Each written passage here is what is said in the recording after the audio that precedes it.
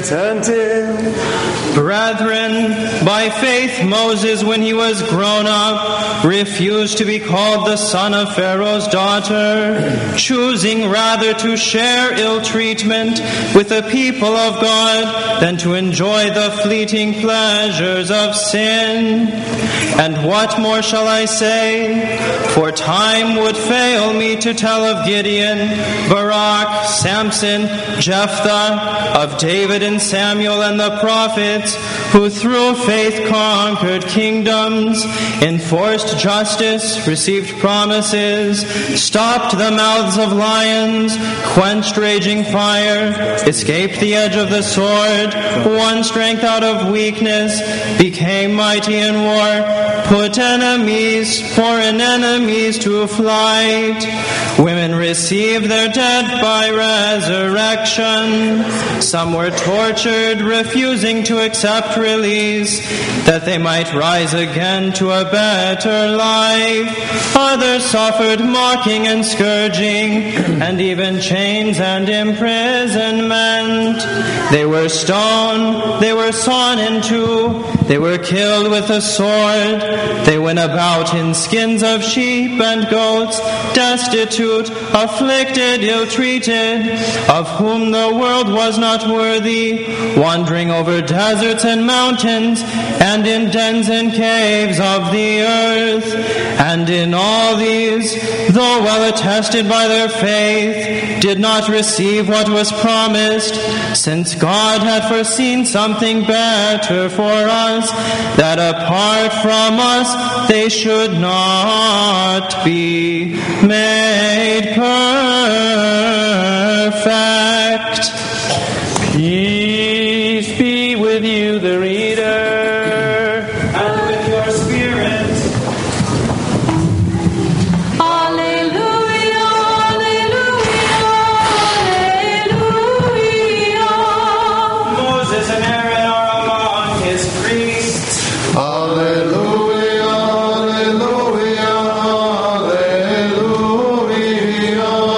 They call on the Lord as he hears them. Alleluia, alleluia, alleluia.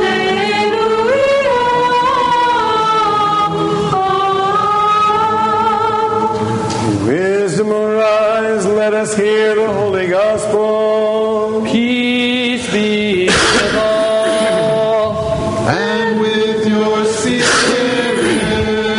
The reading is from the gospel according to St. John. Let us be attentive. Glory to you, O Lord, glory to you. At that time, Jesus decided to go to Galilee, and he found Philip and said to him, "Follow me." Now Philip was from Bethsaida, the city of Andrew and Peter. Philip found Nathanael, and he said to him, "We have found him of whom Moses in the law and also the prophets wrote, Jesus of Nazareth, the son of Joseph." Nathanael said to him, "Can anything good come out of Nazareth?" Philip said to him, "Come and see." Jesus saw Nathanael coming to him and said of him, "Behold, an Israelite indeed, in whom is no guile." Nathanael said to him, "How do you know me?" Jesus answered him, "Before Philip called you, when you were under the fig tree, I saw you." Nathanael answered him, "Rabbi, you are the Son of God. You are the King of Israel." Jesus answered him, "Because I said to you, I saw you under the fig tree, do you believe? You shall see greater things than these." And he said to him, "Truly I say to you, you will see heaven open, and the angels of God ascending and descending upon the Son of Man." Peace be to you who read the good tidings. Glory to you, Lord. Glory to you.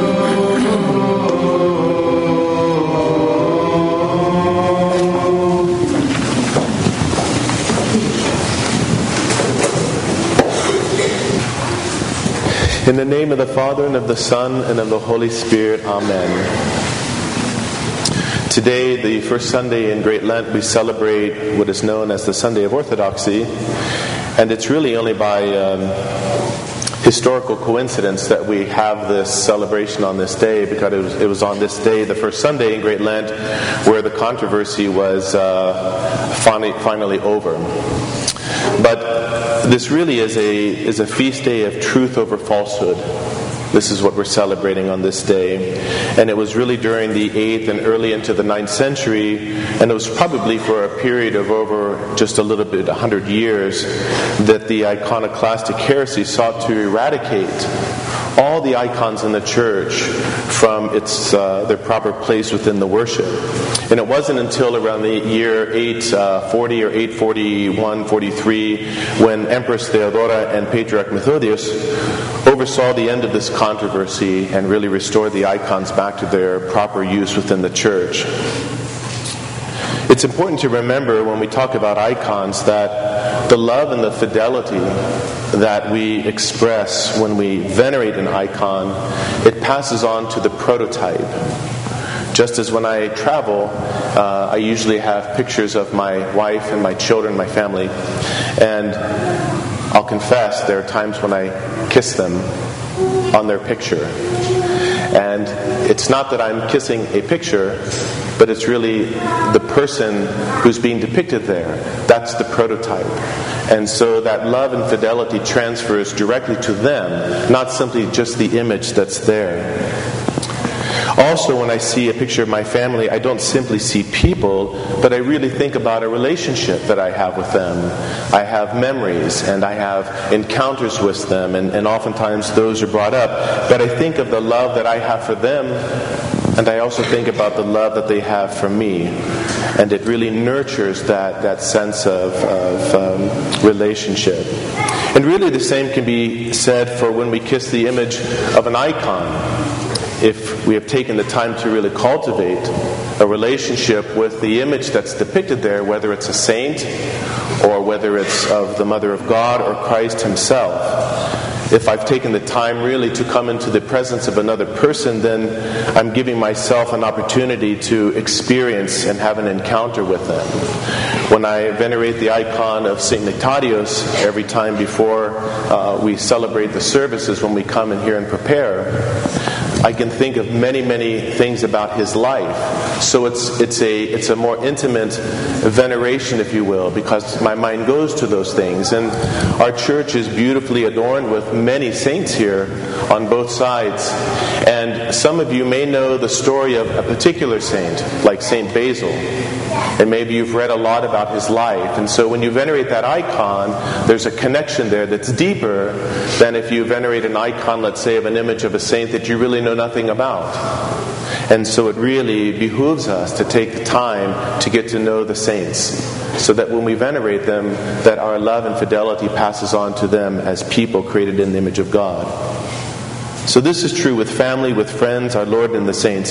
But if I haven't taken the time to do this, then what am I really to expect when it comes to that relationship with them? In today's Gospel reading, the Apostle Philip came into the presence of Christ and had an encounter with Him. And when he did this, he was overcome with so much zeal that he immediately went out and began to recruit other people to come and meet this person. And of course, as we read in today's Gospel, that person was Philip. Bishop Nikolai Velomirovich really unfolds this very sort of beautiful sequence of events of what happens and really why it's happening. He says that Philip finds Nathanael, and he says to him, "We have found him of whom Moses and the law and the prophets have written." Philip does not say, "We have found the promised Messiah," or "We have found the Son of David," or "We have found the King of Israel," or "the Lord Christ." He only points out to Nathanael that they had found the one written by Moses and the prophets. And he says there was such simplicity in this statement.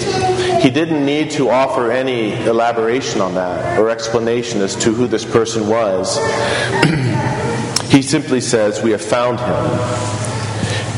He has not revealed himself, as he continues, as lightning that rends the crowds and causes the earth to shake, nor fallen on earth suddenly like a meteor, nor has he yet ascended the imperial throne of Jerusalem. He didn't come in any sort of grandeur at all. And it's interesting, he has Philip continuing, and he's really drawing out, as often happens in the Orthodox commentary and hymnography of the church, sort of a dialogue, if you will.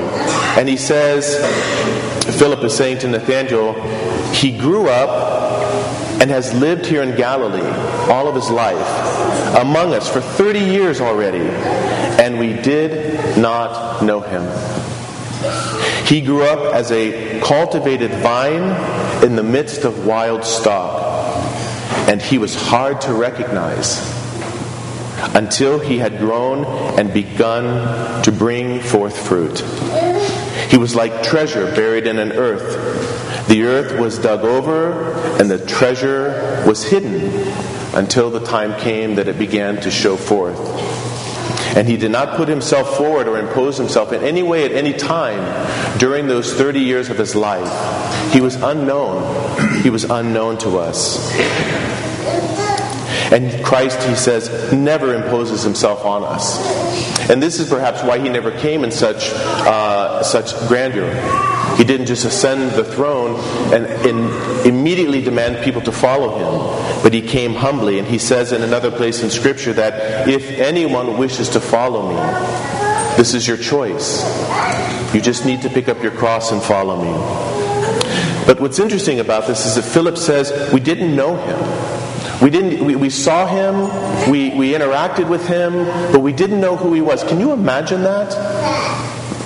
Can you imagine being in the presence of God in the flesh for 30 years of your life and have no idea whatsoever that it was God?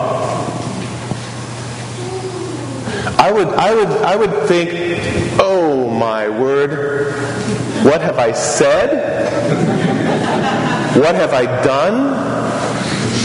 I would immediately go through this very meticulous self-examination of all these things, the way I live my life in the presence of God, not knowing it. That could be very embarrassing. And think about it for a moment, people, because we believe in a God that is present in all places, at all times, and He is aware and sees all things. So the reality is, what? It's been happening to us every single day of our life. It's true. What has happened to Philip, what he's saying, has been happening with us. We just haven't had him physically as a person in our midst as he did. But the presence of God is everywhere.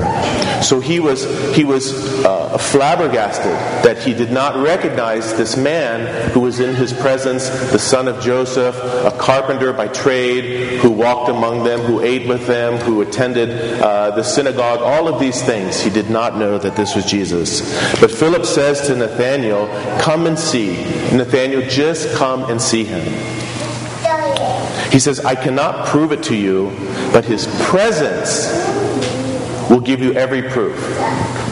I cannot give you an answer either to this or other questions that you may have, but His very presence is the only answer that you'll need. And you won't be able to withstand it. When you come into His presence, you will know. To have an encounter, we must come into the presence of another person and be fully present at that moment. We can come into the presence of another person and not be fully present and not have an encounter with that individual, other than something that's very superfluous. And this may be often how we do interact with people. I don't know. I would say it's probably more common than not. But we must simultaneously be aware of ourself in the presence of another person, as well as what is going on with that person, in that person, at that moment. That is what it means to be fully present, to self and to other. And Nathanael shows this really amazing capacity to do this. Jesus saw Nathanael coming, and He said of him, behold, an Israelite in whom there is no guile. So this is Philip now bringing in Nathanael. Some of the other apostles are already there, and they hear Jesus saying this. Here comes an Israelite in whom there is no guile. What does this mean, to have no guile? It means a man who is filled with the opposite of guile, and that would be God. Thoughts of God, yearning for God, seeking of God, waiting on God, hoping in God. His whole existence is to be in relationship and communion with God. That is a man with no guile. And as Nathanael was approaching, Jesus makes this statement, and it's because the Lord was able to see into the heart of Nathanael. This information wasn't given to him by the other apostles, saying, hey, we have another candidate we think would be really good, one of the 12. Let me tell you a little bit about him. Jesus didn't get any preview of Nathanael whatsoever, but he saw into the heart of this man. And then Nathanael says to him, how do you know me? How do you know me to say that there's no guile in me? How do you know that?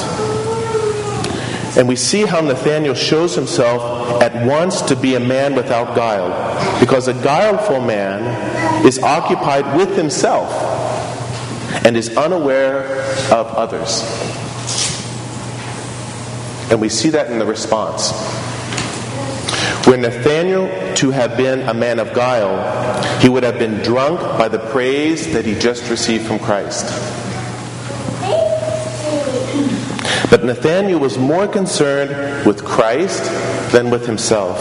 And so neither accepting, Bishop Nikolai says, nor rejecting the praise, Nathanael poses an open question. How do you know me? We are meeting for the first time in our lives. He says, if you were to call me by name, behold, here comes Nathanael, that would have been easier and more acceptable, because someone could have told you my name. Oh, that's Nathanael with Philip. To be called by name. He says, I would have been less surprised. But what was amazing and what amazed him, he says, is that how quickly you came to know the name of my heart.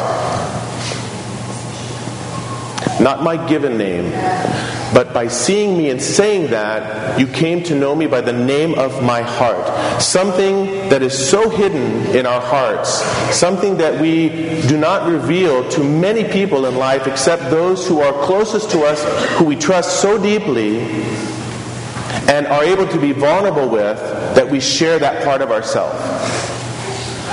And this is a part of self that many people in platonic relationships never see, let alone those in the intimate relationships. But our Lord saw that and called it by name, and He identified that as Nathanael. This is extremely profound, because when you think about relationships, there are certainly layers to them. And the deepest layer that we can ever experience in a relationship is to be fully known by another. And the problem with that is that there's a part of us that doesn't want to be fully known by another, because we're fearful of being fully rejected by that person. So we conceal in fear of revealing because of the consequences that it could have. But with our Lord, He sees to the depth of our personhood. And when He calls us not by our name that's on our birth certificate, but He will call us by the name of our heart. And this is very important, because when we think about not only our relationship with God, but with one another, the only way to have a relationship of depth is to be fully present in the presence of another, and to be willing to be vulnerable to a point. Obviously, we know because relationships take time. But this is how we will come to experience Christ in one another. Oftentimes, though, we're protected, self-protected by fear. And fear often comes through either an actual experience or through a perceived threat that hasn't happened. But in Christ, love casts out fear. So as we sit here, as we are all images, icons of Christ, we want to allow ourselves to really fully be known by God, which means we have to be fully vulnerable before Him. Even though He knows us in our depth, we have to get past that fear with His grace in order to stand before Him, as we've seen many times in Scripture, and most recently in the parable of the publican and the Pharisee, but to be able to look up into heaven and say, Lord, I'm nothing. I am literally nothing. I am literally dirt of the earth that you formed and fashioned and breathed life into me and given me this life in order to have a relationship with me. That's what I am. I'm nothing. But through His mercy and His grace and His love, we have this opportunity to be in a very deep, meaningful, salvific relationship with our Lord, and to be in a loving relationship with those people around us through Christ. Amen.